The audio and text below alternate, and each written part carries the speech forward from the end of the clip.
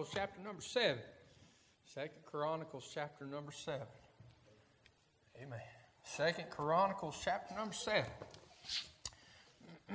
I don't know how long it's been either, preacher, but I appreciate the opportunity to preach. And I love Brother Shane. Some of these men around here. And I even love Jared over here. Amen. But somebody's got to, amen. But I love Jared, appreciate him. I had to get it in on him, though, before he could get it on me. Amen. 2 Chronicles chapter 7, we'll begin in verse number 12. The Bible said there, and the Lord appeared to Solomon by night and said unto him, I have heard thy prayer, have chosen this place for myself for a house of sacrifice. If I shut up heaven that there be no rain, or if I command the locusts to devour the land, if I send pestilence among my people, if my people, which are called by my name, shall humble themselves and pray and seek my face and turn from their wicked ways, then will I hear from heaven, will forgive their sin and will heal their land. Now mine eyes shall be opened and my ears attend to the prayer that is made in this place. For now have I chosen and sanctified this house, that my name may be there forever, and mine eyes and mine heart shall be there perpetually. I want to preach on this thought. God be my help for a little while this afternoon. I'm working on a building. How about you? Let's pray. Father, we thank you this evening, God, the privilege to stand and preach the Word of God. Lord, thank you, God, what you've done for us today. God, good preaching. We've heard good report, how you've already moved and helped. God, we know it's a place a man can't stand alone. I pray, God, a little while you touch these lips of clay, give us word, wisdom from heaven. I pray, make the things we've studied fresh. I pray, God, this evening, Lord, you know the need of each one that's come this evening. God, you know those that be here, and God, you know what they stand in need of this hour. And I pray, God, you touch our hearts, our ears, give us willing hearts, obedient spirits to do that which you ask us to do. Lord, we'll thank you for what you do. It's in Jesus' name we pray. Amen. Amen. You can be seated. In this 7th chapter, 2 Chronicles here, we have moved out from under the reign of King David and into the reign of Solomon, his son, who was the son of Bathsheba, the wife of Uriah. Solomon is a picture of how God can take bad things and make beautiful things. Amen. Solomon would be the greatest king that Israel would ever have. Even to this day, Solomon would be that king. But if we back up to 1 Chronicles chapter 29, the very last chapter, before 2 Chronicles chapter starts, we find that David is an old man and that he is dying. As an old man on his deathbed, he does what God told him to do and takes Solomon, his son, whom God had picked to be David's successor, and he anoints him as the king of Israel. In 1 Chronicles 29, 28, he said, and he died a good old age, full of days, riches, and honor, and Solomon's son reigned in his stead. This man David that we just read that had died, that was one of the greatest kings of Israel. If you wanted to this afternoon, you could speak volumes of the kind of man that David was. Amen. The list of accolades would go on and on forever of all that David did in his life. But David just wasn't a good man in the eyes of human history. Amen. David was also a good man in the eyes of God and by God's standard. When God said after he was anointed by the prophet Samuel to be the king of Israel, the Bible said that he was a man after God's own heart. In Acts chapter 13, 22 said, and when he removed him, that being Saul, he raised up unto him David to be their king, to whom also he gave testimony and said, I have found David the son of Jesse, a man after mine own heart, which shall fulfill all my will. God testified that David was a man who longed for the things of Christ more than he longed for the things of this world. Amen. What a statement that is, to be made of someone and by the very God of this universe, that a man whose the Bible said righteousness is as filthy rags could be so in love with God and so want the things of God and seek after the things of God that he would be called a man after God's own heart. For a man to have such praise from his Creator would mean that with every breath he took, he was trying to smell the rose of Sharon. Amen. That is, he couldn't get enough.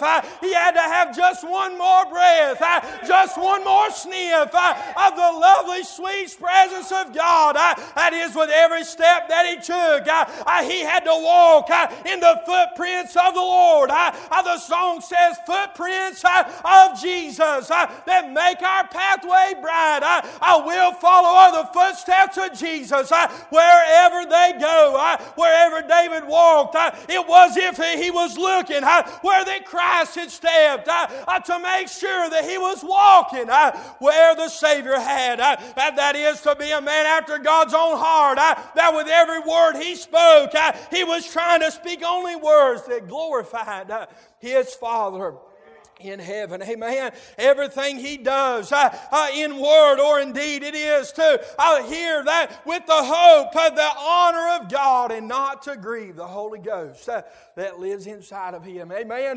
To be a man after God's own heart does not mean you have to be perfect. Amen. Does not mean you have to be sinless. I will never reach that. Amen. As long as we're on this side. But it does mean that every day he lives, he is dying to self and living through Christ. That with everything he does or says, in every place that he goes, it is to walk closer with the Lord. It is to live after the instructions of Paul in 1 Corinthians 10:31.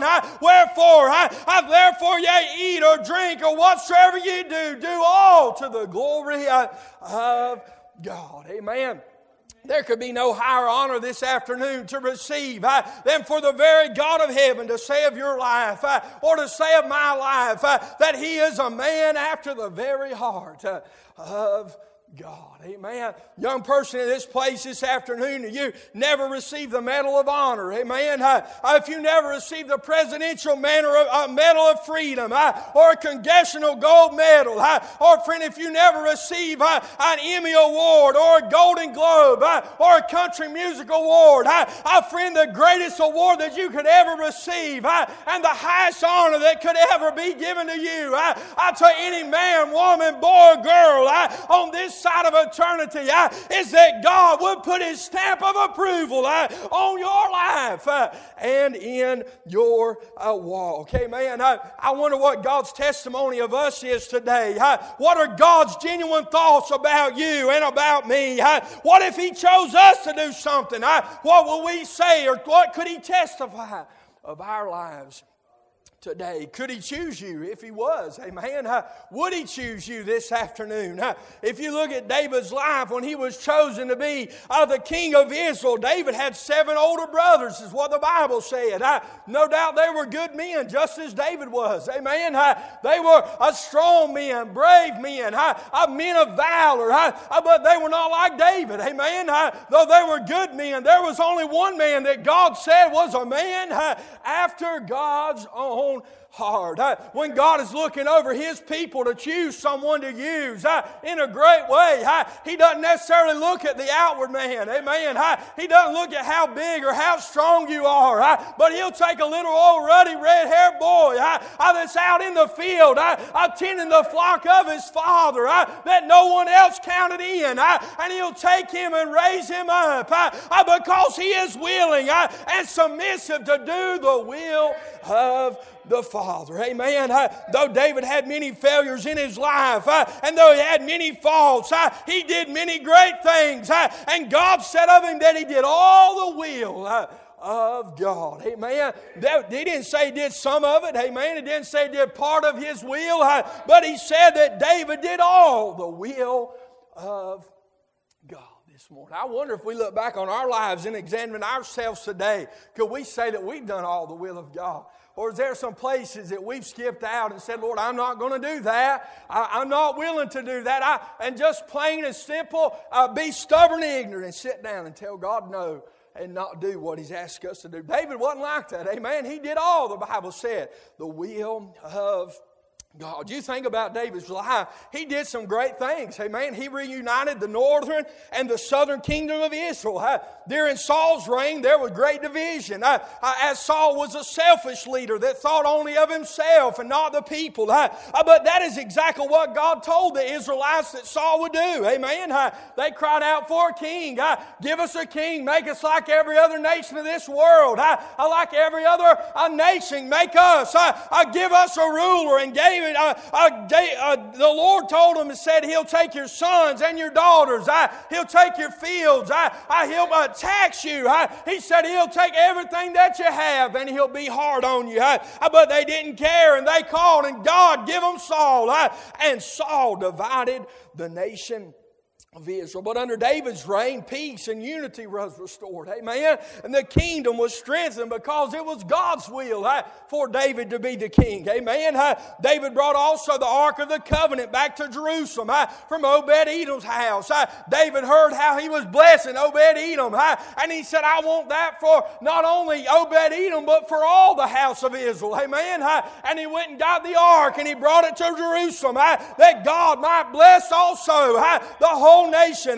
He wrote over half of the Psalms that we read in our Bible. Our friend David had a life that was full and filled with worshiping God and walking with God and working for God. Yes, he had some days that he wavered and that he wandered from God. But friend, his good days outnumbered the bad. And he did all that God had asked him to do. Some absolute wonderful things for the cause of God. Amen. However, though, these first 7 chapters of 2nd Chronicles, they are what was in David's heart to do, and that was build a temple. Amen. David's heart's desire was that God might have a house to live in, just like he did. If you turn over to 2 Samuel chapter number 7, you can read there that David, as he was sitting in his house, the Bible said that the Lord had given him rest from an enemy, that the king said unto Nathan the prophet, See now I dwell in a house of cedar, but the ark of God dwelleth within curtains. David's heart was broken that he was living in the finest house that money could buy, that he was wearing the best clothes that money could buy, that he was driving the best carriage that money could buy and had the best horses that money could buy. David's heart was broken that he had all that he needed. No doubt his house of cedar was lined with gold and with silver and jewels. And friend, he said, I have all this, and yet God has nothing to abide in. In David's eyes, even the house of Israel, those that lived in houses of mud and stone and sticks, they were even dwelling in better housing than the house of the Lord. If you look back at 1 Chronicles chapter number 28, verse number 2 and 3, Bible said there, Then David the king stood up upon his feet and said, Hear me, brethren, and my people. As for me, I had in my heart to build a house of rest for the ark of the covenant of the Lord and for the footstool of our God, and had made ready for the building. David's heart was to build a temple, but the Bible said that God told me, Thou shalt not build a house for my name, because thou hast been a man of war and hast shed blood. As David is old and he has given this last speech to the people of Israel, before he dies, he reminds them of the many things that he had done. He tells them that God had chosen him to be the king of Israel over the many sons of his father Jesse, and he had chosen him over his brothers. Solomon might be chosen of the many sons of David to be the king of Israel. But all of the great accomplishments in David's life, all the battles that he had won, all the things that he had done for God, his heart was not in those things, but it was that he might build a dwelling house for the Lord. Because David was a man of war with much blood on his hands, God would not allow David to build the temple that he so desired. Instead, God told David, I've got another man for that job. Amen. God said, you can do so much, but you can't build the temple. Down in verse 6 of 1 Chronicles 28, he said unto me, Solomon, thy son, he shall build my house, and he shall be my course, for I have chosen him to be my son, and I will be his his father. God told David, no, you cannot build my house. I've got someone else to do that job. I'm friend, for the most of us today, especially in the day we're living in of selfish, prideful, ministry building, name magnifying, glory stealing generation of rebellious, religious, hardened people, for God to tell us no, we would have stopped and thrown in the towel, taken off our gloves and put it in park and said, I'm not going any farther if I can't get the glory for the things that I want to do. Amen. If I can't do it, if I can't be the guy that down the road has his name in a fancy shiny plaque on the side of the building that says I built it, I don't want anything to do with it. I'm going to go back to my 9-to-5 job just like the rest of the world. Could you imagine having that deep burning desire that David had, that desire to do something for God? Though he had done many great things, I still have a desire to build a temple. And God say, no, you can't do it. But what was in David's heart to do by building God's house, it wasn't a wrong thing to think of. Amen. It wasn't wrong to have that desire. God needed a place. Amen. God needed a building. God didn't say it was sin. God didn't bash him for his zeal to build his house. It just wasn't God's timing or his way or his plan. Amen. What was in David's heart to do, it was in God's plan, but it was not God's timing for the time. It is a sad fact, though, that there have been many that have started out with a great zeal for God, jumping in and working for the Lord with great fervor, and all of a sudden they get an idea or have a vision for the work of God, but God says no, and have someone else chosen for that job, and they quit doing everything. They soil up, they get mad at the world, and because they didn't get to do what they wanted to do, then what God had for them to do goes undone. The work of God is hindered by the way. Though God may not ask you to do something with your name in lights or on a shiny plaque, your role is just as important as the one whose name is in lights. Amen. Though you may not be the one that everyone looks to, you can be the one that holds everybody up. Amen. David did not get to build the temple, but he did get to bring in the supplies that when the work was ready to be done, nothing had to be waited on. It was all there. And waiting for the one that God had chosen to do the work. Amen. A lot of times people get mad and they soil up on God and they quit before they really ever get started because they are not called to do what seems to be a big thing. They are called to some insignificant work next to what others are doing. The church that they are pastoring, it isn't as big as the one that's down the road or over the hill or the position that they serve in at the church. It doesn't get the accolades that someone else's position gets. But what we fail to realize is that there are no big U's and little I's in this thing. Amen. There is only one big God with a master plan. And you and I are just a small part of what God is doing in this world. Amen. David was a man of war and a great man of war at that. With the blessings of God, there were no one that could stand against David and the armies of Israel in battle. As Paul said in Romans chapter 8, if God be for us, who can be against us? And friend, because of that, David knew the sweet taste of victory in battle because of the great God that he served and that he loved. But everything he did and is remembered for, it was being a man of war. But just think of the accolades that David has. How much more would have been received if he had been able to build the temple of the Lord. Even to this day, Solomon is still credited for building the most beautiful temple that Israel has ever had. Amen. It's called Solomon's Temple. His name is in lights, if you will. Solomon is credited with the most beautiful building that has ever been built by man. It was spectacular. It was beyond description. When the Queen of Sheba came to visit, after she had heard of all the beauty of that temple, she said, the half has not been told. there was nothing that compared to the temple that was built. And to this day, there is still nothing that compares.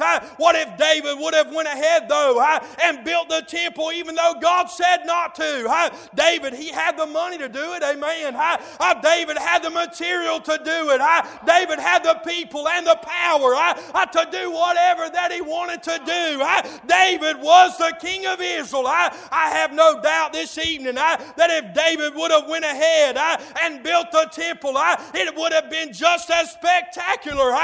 It would have been a sight to behold, and possibly just as beautiful as Solomon's temple. But it would not have been God's house, amen. Although it would have been built, it would not have been blessed, amen. Friend, if David would have done what God said not to do, he would have been doing what the half of this world is doing in our day. They are building great, glorious, spectacular buildings that are just as dead as the materials that they are building them with. David was just glad to do what he could do. God said, no, I have other plans. And rather than getting all bent out of shape, he started gathering everything that was necessary that the temple might be built. Amen. Let me say this evening. I don't believe that when all's said and done, that David's family said we need to put a plaque up with David's name on it. That's said in memory or in honor of David our father, who was the great king that donated all the materials for the building. Hey man, if you give money to the church for a building or whatever, just to get your name on a plaque, your heart's not winning the lost. Amen. That is our mission, to win the lost. It is not to get our name in lights. Your goal is nothing but to build your own legacy so that you can tell your great-great-grandchildren that you gave the money or you bought that pew. When the church is in a building program and you want to purchase a window or a pew, by all means do so. Amen. And God will bless you for doing it. But a plaque does not belong on a pew, a window, a table, a lamp, a piano, or organ, or whatever else you donate. When men put plaque on the things of God, what man's name on it, they think they own it. Amen. But just for the record, you don't own a thing in the first place. Amen. All that ever was belonged to God was given to you before you owned it to give back to Him. Amen. He owned it in the first place. It's His from the beginning of time. And all we need to do is give our all to the Lord. I've seen church members blow blow their top because visitors came in and sat down in their pew. Friend, they sat in their great-grandma's seat. And friend, they can't get blessed if they sit anywhere else. Church just sitting the same. If they're not on the same place at the same time, they don't get to sit in their seat. Then friend, World War III is about to break out. I had a preacher not so long ago coming to a meeting where our family was singing, and when we were up singing, little did we know that we were in his seat, amen. But during the worship service, after we had been called to sing, he proceeded to get up from where he was sitting. He came to the pew we were on. He moved everything we had to the row in front of us and sat down.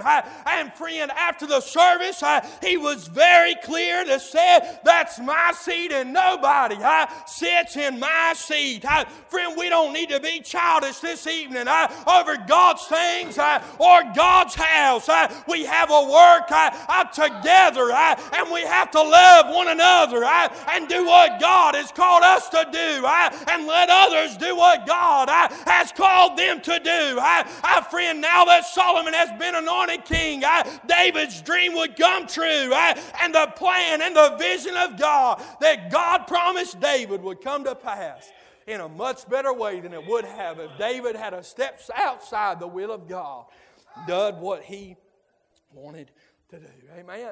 David was working on the building, but he just wasn't the one that got his name as the one that built it. Amen. But now that the torch has been passed to Solomon, he would become the greatest king that Israel would ever No, and you know the story. You go back to 2 Chronicles chapter 1, there that God came to Solomon in a vision and he asked him, what shall I give thee?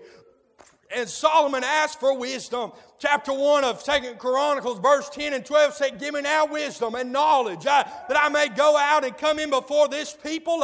For who can judge this thy people that is so great? And God said to Solomon, because this was in thy heart, thou hast asked wisdom and knowledge for thyself, that thou mayest judge my people over whom I have made thee king.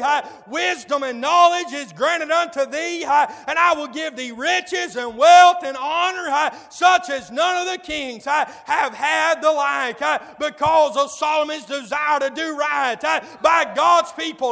In asking for wisdom, God gave him more than he could ever ask for, and said that there was no king before him and after him that would be like unto him.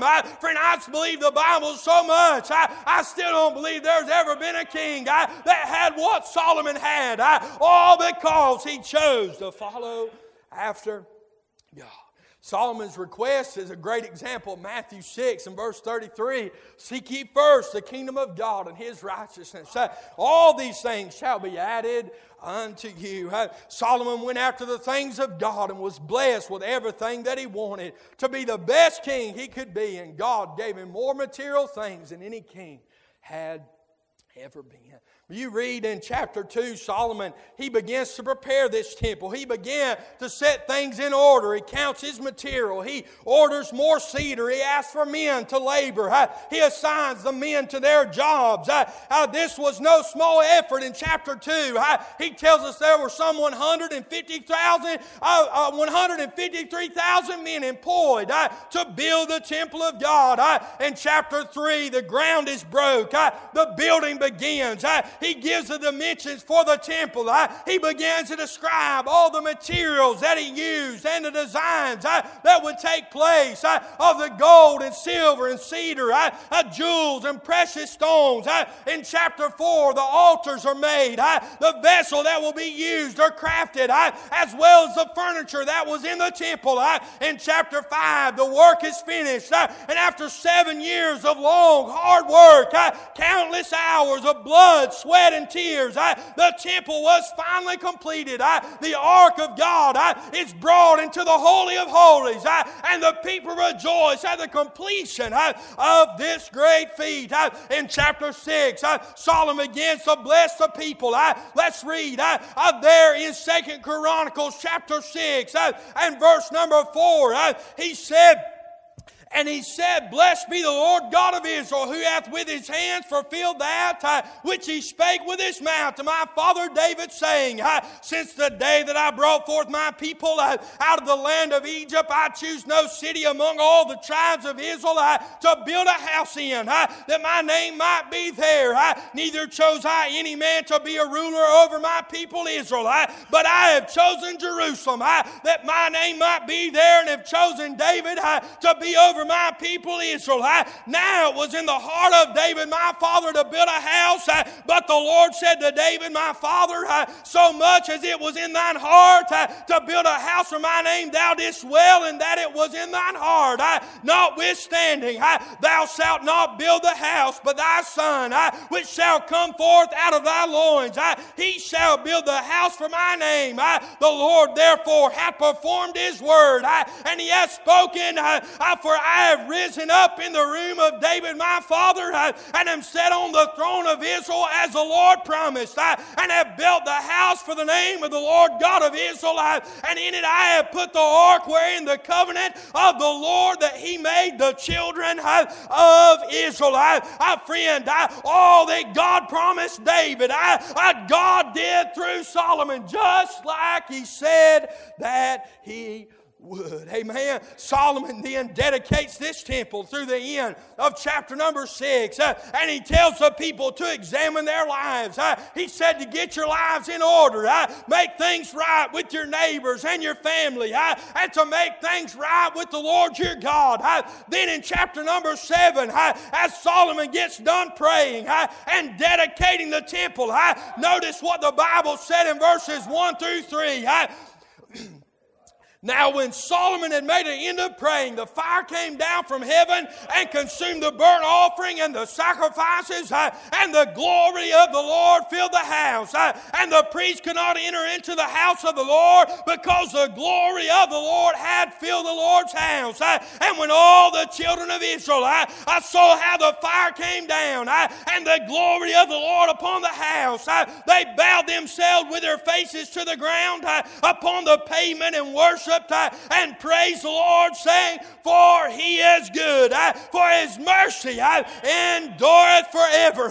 Praying before true Holy Ghost filled worship can ever come as it did here in 2 Chronicles chapter 7, before the fire of heaven can ever fall, before God can move in our presence, before a real Holy Ghost, a convicting revival of our cold, dead, hard-hearted selves will ever come.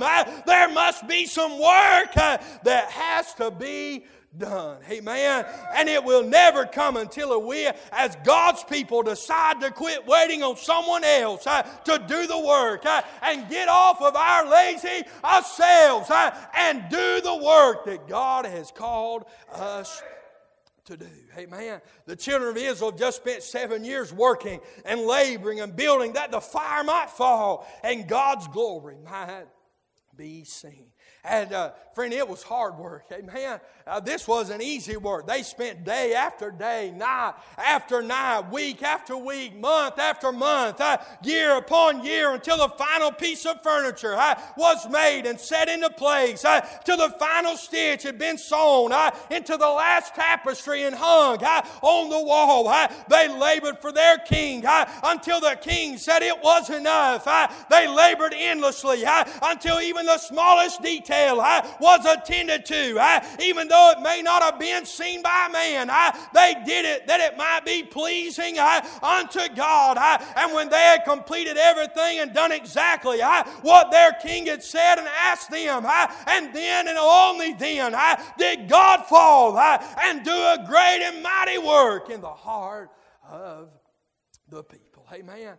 Though you may not have been laboring for years, and it seems the work is endless and the labor becomes monotonous, though it seems that you have been doing the same thing for years and years and years and the same thing over and over again. Friend, don't stop now. Amen.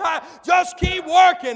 Just keep laboring. Just keep building. The very wind of heaven is beginning to blow, and the shower of blessings are about to fall and begin to fall as rain on the people of God. Friend, God is on the move today, and He longs to send the fire of revival to purge His people and, friend, consume their sacrifice of praise that He might refresh our souls and through His church reach a community and a country and a county that is dying and going to hell. He is longing this evening to move in the midst of these days of apostasy.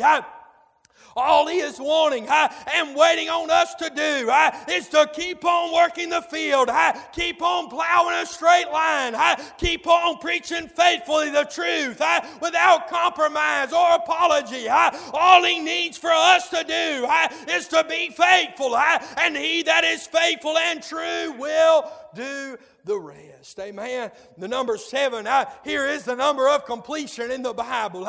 This work had been done. It had been completed. And now they are reaping of the sweet benefits of the building that had been built. Amen. For us to see a real move of God like I want to see and like I hope you want to see. I believe many of you want to see it just as I do. As I've talked to you and heard you say it time and time again. We're going to have to do some work. Amen. It might take us 7 more days. It might take 7 more weeks or 7 more months. It might take 7 more years or 70 more years. But friend, we're going to have to start working in the field to see a harvest and to see God really start blessing the church like He wants to. Even though we may not see it in our day like we want to see it, we've got to get over our selfish attitudes and stop saying, well, if I don't benefit from it, then I'm not going to do it.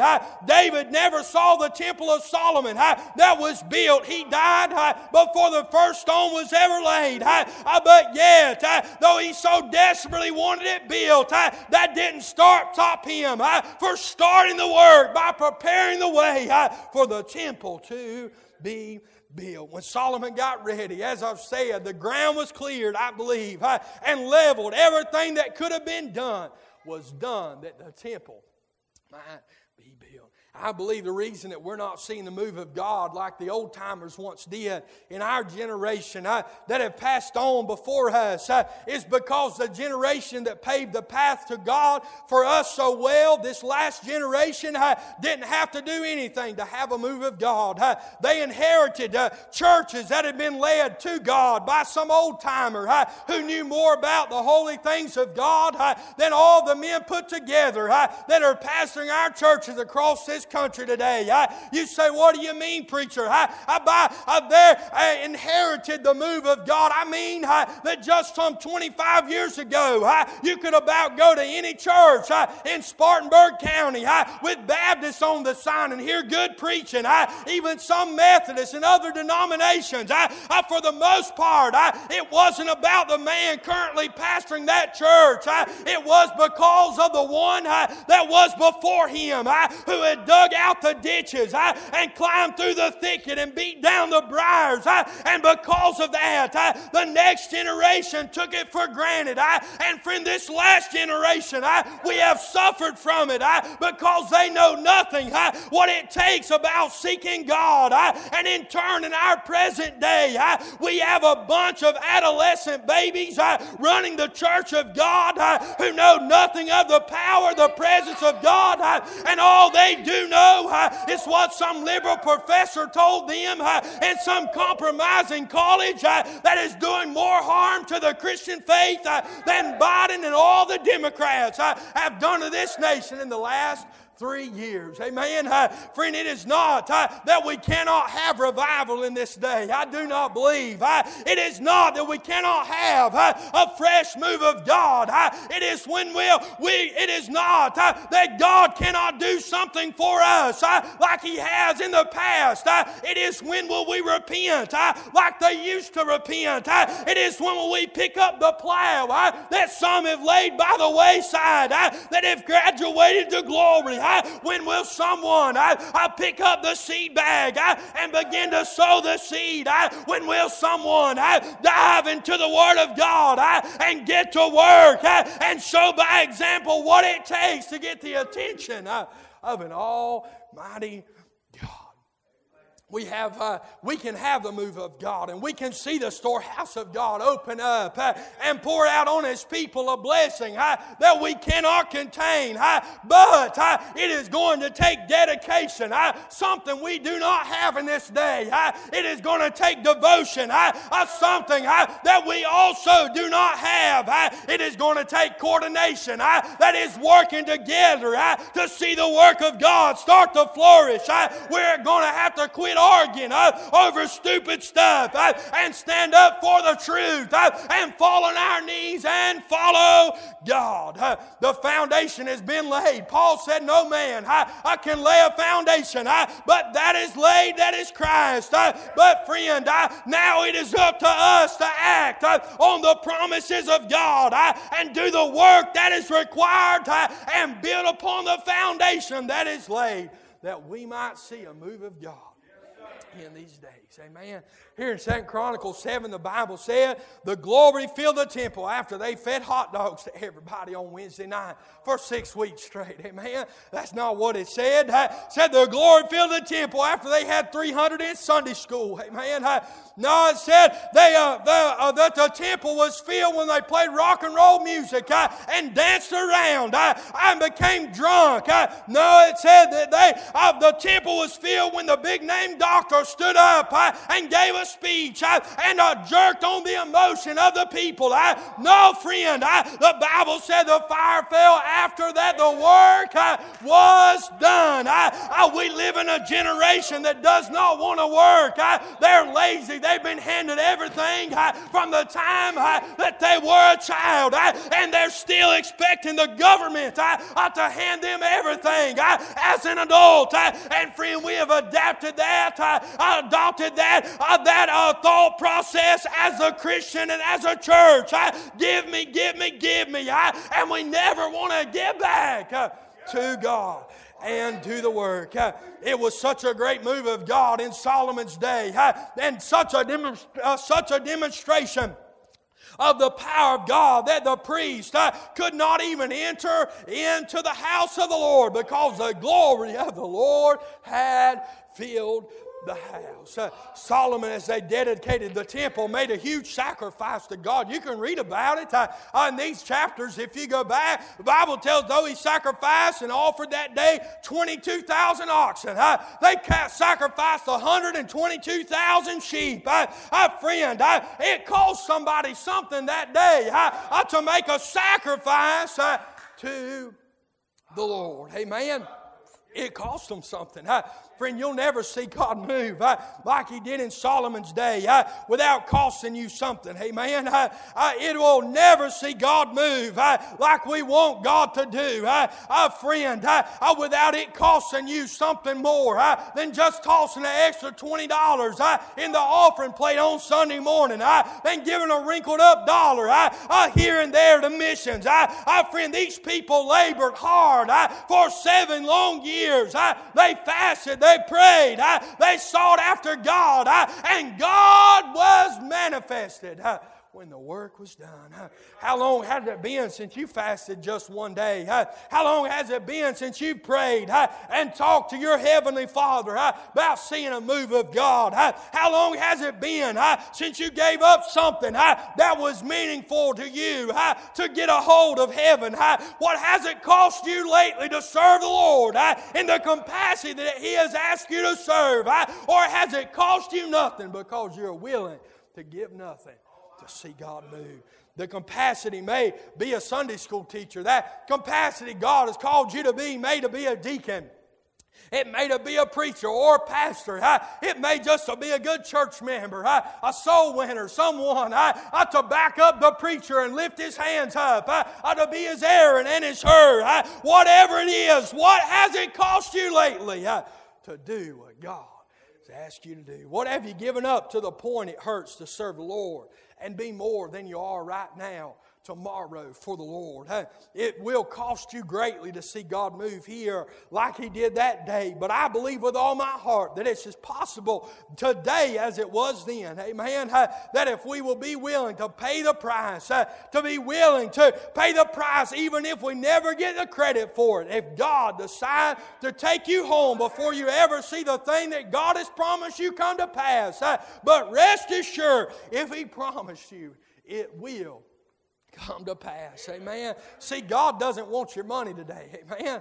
The 10th belongs to Him anyway. Amen. It's God's before it was ever given to you. Amen. God loves a cheerful giver. Amen. That's what He said. But He doesn't need your money. Amen. He doesn't want you to give your house. He doesn't want you to give your car. He doesn't want you to give your property. Although sometimes He does impress on people to give those kind of things that they might be willing to do so. And it is more a blessing to give than to receive. Amen. If God tells you to give it, He'll give back to you more than what you gave. But friend, He isn't interested in your stuff or your possessions. But what He wants most, He wants you. Amen. And He wants all of you. Paul said in Romans 12, I beseech you therefore, brethren, by the mercies of God, that you present your bodies a living sacrifice, holy, acceptable unto God, which is your reasonable service. Amen. It should be our joy this afternoon to serve the Lord. Amen. And whatever He asks us to do, we should be thrilled that God just wants to use us in whatever way He does. Amen. Isaiah, he was a great man in the Scripture. A man that was used greatly by God. But before he was ever the prophet Isaiah, he was just a man that loved God. Amen. Minding his own business, doing what God had told him to do. But in his love for God, he said, Lord, here am I. Send me. Amen. And God did just that. Isaiah 6:8 said, also I heard the voice of the Lord saying, whom shall I send? And who will go for us? Then said I, here am I. Send me. Most Baptists today, when asked by the preacher to do a simple task, just to clean the church or to scrub a toilet, maybe to serve in the nursery, whatever it is, maybe just hold the door at the front of the church. Most roll their eyes and mumble under their breath. And that's if they even do it in the first place. Amen. But you let God call them to do something. And no doubt He is, because He has a plan for all of us. But if they could hear God when He called, if He would call them, they would run the other direction and do the exact opposite of what God asked them to do. Isaiah, he was being called to a backslidden, idolatrous people of Israel that didn't care about what God said, but he wasn't discouraged. Amen. He said, if God sends me there, here am I. Send me. When God says, whom shall I send and who will go for us today? Most look at the task that is ahead. Say, I think I'm good, God. I'll just stay right here where I'm at. I'm doing all right living where I'm living. I'm sure somebody else will do it if I don't. We need to say as Isaiah, Lord, here am I, send me. We need to say, Lord, whatever it takes to see your work prosper. Whatever it takes to see revival come. Whatever it takes to see souls getting saved.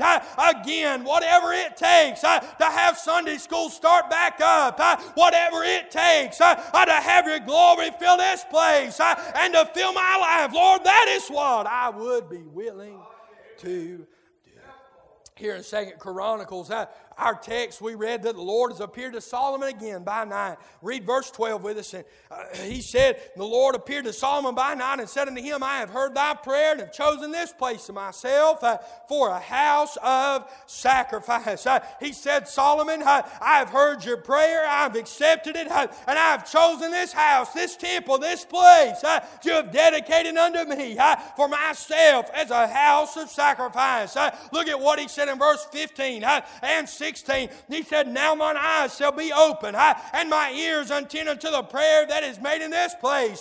For now I have chosen and sanctified this house that my name may be there forever, and my eyes and my heart shall be there perpetually. Friend, he said, Solomon, you have done well. You have done just like I'd hoped that you would. You have stayed faithful to the work, and now you will begin to reap from the benefits of your labors. Amen. Friend, when he started to reap the benefits, it's worth every hardship. Amen. It's worth every long dark night. It's worth every tear we've shed, every prayer we prayed. Friend, it is like a garden that you plant. You turn that ground in the off season, and then you plow it, and you lay off rows. You pick up rocks and sticks that have been brought to the surface, and you toss them to the side. You plant it, you fertilize it, you hoe it, you cultivate it, you water it, you labor in it, you check every day, you water it some more, you weed it some more, you work it over and over again, and then as a plant begins to come up, you tend to them, you trim them, you snip them, you stake them, you tie them, you prop and you plant, and finally those fruits are yielded, and the harvest is gathered. It makes you feel complete. It makes you happy. And friend, it is a satisfying thing to reap of your labor. There is nothing like reaping the fruit of your labor. It gives you pride and fulfillment to know you put in the work and produce that product. And friend, God's work, it is a field today that must be planted and watered. It must be cultivated, hoed, and it must be weeded and tended to. And as the harvest, the Bible said that the fields are white unto harvest. Pray ye therefore that the Lord will send laborers into the field. I ask you this evening, where are the laborers at? Where are the workers at today? Where are those that are being saved by the millions in these big mega churches? Why are churches empty? Why are the pews vacant? Why does our neighbor that live next to us not know who God is? Why do our children not know about God and about what He can do for them? Where are the workers? Where is our motivation today to go out into the highways and hedges and compel them to come in? I am sure that it thrilled Solomon's heart that God chose to smile on his efforts and the temple that he had built for him. Amen. No doubt that was a great feeling to know that he had done what God had asked him to do. There is no better feeling in this world to know that God smiles on you. Amen. That He is pleased with your life and accepts you and the work that you are doing. Nothing better than that, than to live in the center of God's will. There is absolutely nothing better today than to work for the Lord and to reap the benefits that are out of this world. But as God's house has been dedicated and the glory has been filled its walls, God reminds Solomon of His mercy and of His grace. Look in verse 13. He said, if I shut up heaven that there be no rain, or if I command the locusts to devour the land, or if I send pestilence among my people, God said, Solomon, I am pleased with you and my people. I am happy to smile on them and bless them and dwell with them. But if they were to sin and walk away from me again, like they have in the past, then I will send judgment to their land. If the people were to sin against God, said He would shut up heaven and send no rain. Is that not where we're living at in these days? That's where we're at.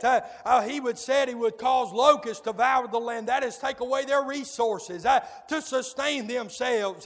He said He would send pestilence. That is, disease and plagues, epidemics and pests. God said, if you're not willing to look to me, then will I send judgment to make you look at me and call upon me for grace. Just like He did when those Israelites were in the desert complaining in the wilderness of eating manna. The Bible said God sent fiery serpents into the camp and He bit the children of Israel unto death. The only cure was that brass serpent that had been placed in the middle of the camp. Moses said, look, and you will live. Amen. And friend, though we may be in a slump today in our nation, friend, if we'll look to God, amen, there is still life to be had.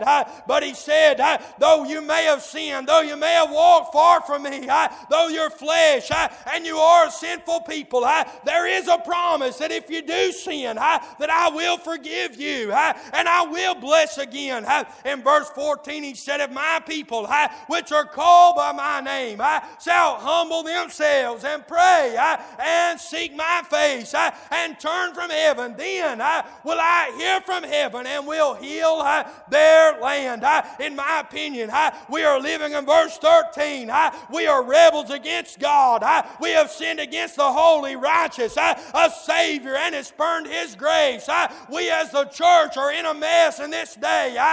We are self-righteous. We are lovers of God more than lovers of men. We are prideful and arrogant and in need of God to touch our lives, in need of God to touch our homes, our families, our nation, and most definitely our churches. Friend, we can have revival. We can see a move of God. But the first step to revival, the first step to refreshing, the first step to a real move of God is to look around at everything that's going on and realizing that we need help in these days. Amen. He said the locust that he would cause the heavens to be shut up because of sin. That locust would come. That is the devil has come in, and he has stripped the churches of her resources. He has tainted the church, and the church is full of pestilences. There is epidemic of sin all across our churches, from the pulpit to the pew.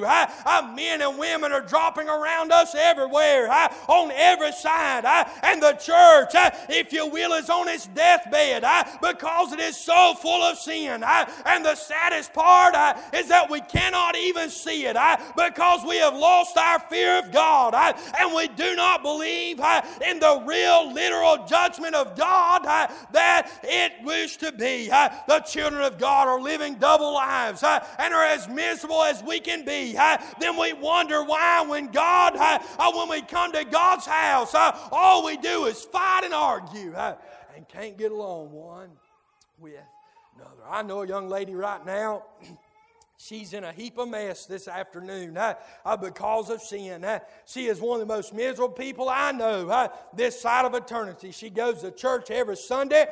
She's at church every Wednesday. She goes to prayer meeting.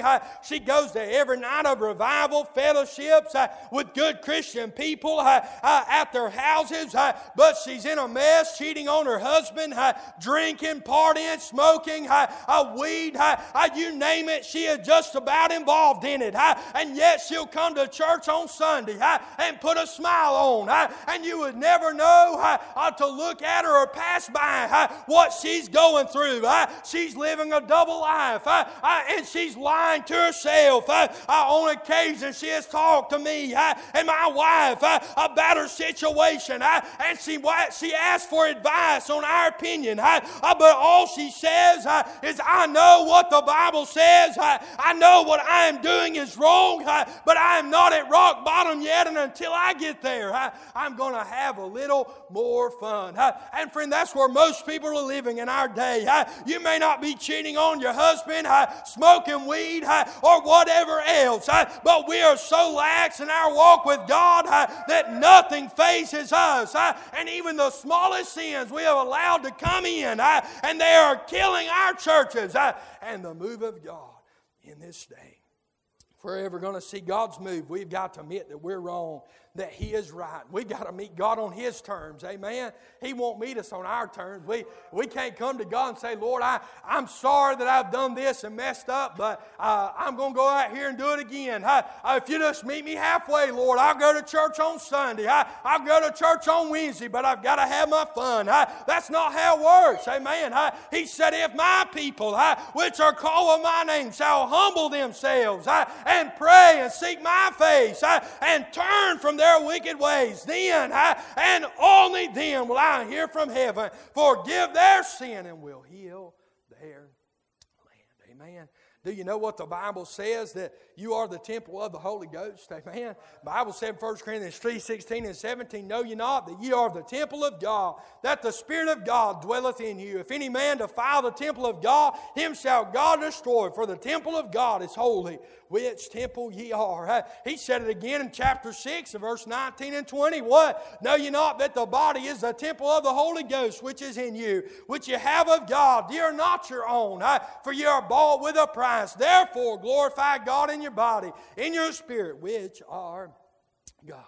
So I want to ask you this evening, what are you building today? Do you have your own plans? Are you building your own life the way you think that it should be built?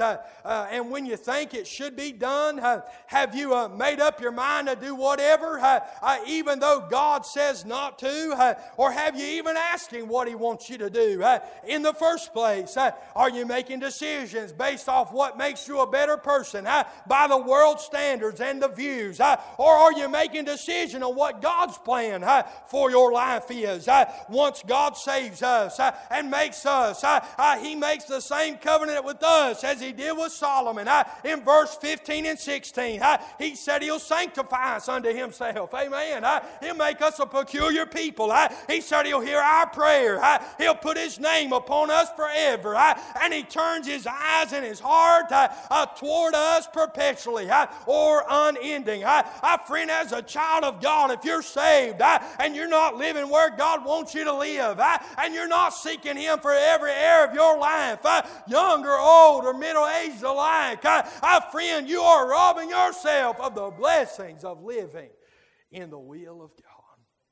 However, if we choose to build our lives like we want to and do whatever we please against the will and the instructions of God for our lives, then there is a promise of destruction. Read with me the rest of this verse. He said in verse 17, "As for thee, if thou wilt walk before me as David thy father walked, do according to all that I have commanded thee, and shalt observe my statutes, my judgments, then will I establish the throne of thy kingdom, according as I have covenanted with David thy father, saying, there shall not fail thee a man to be ruler in Israel." Here's the warning of verse 19. "But if you turn away and forsake my statutes and my commandments, which I have set before you, shall go and serve other gods and worship them, then will I pluck them up by the roots out of my land, which I have given them. This house which I have sanctified for thy name will I cast out my sight, and will make it to be a proverb and a byword among all nations.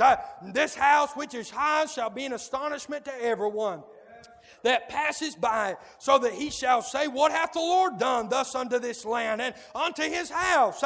And it shall be answered, because they forsook the Lord God of their fathers, which brought them forth out of the land of Egypt, and laid hold on other gods, and worshipped them, and served them. And therefore he shall brought all this evil upon them."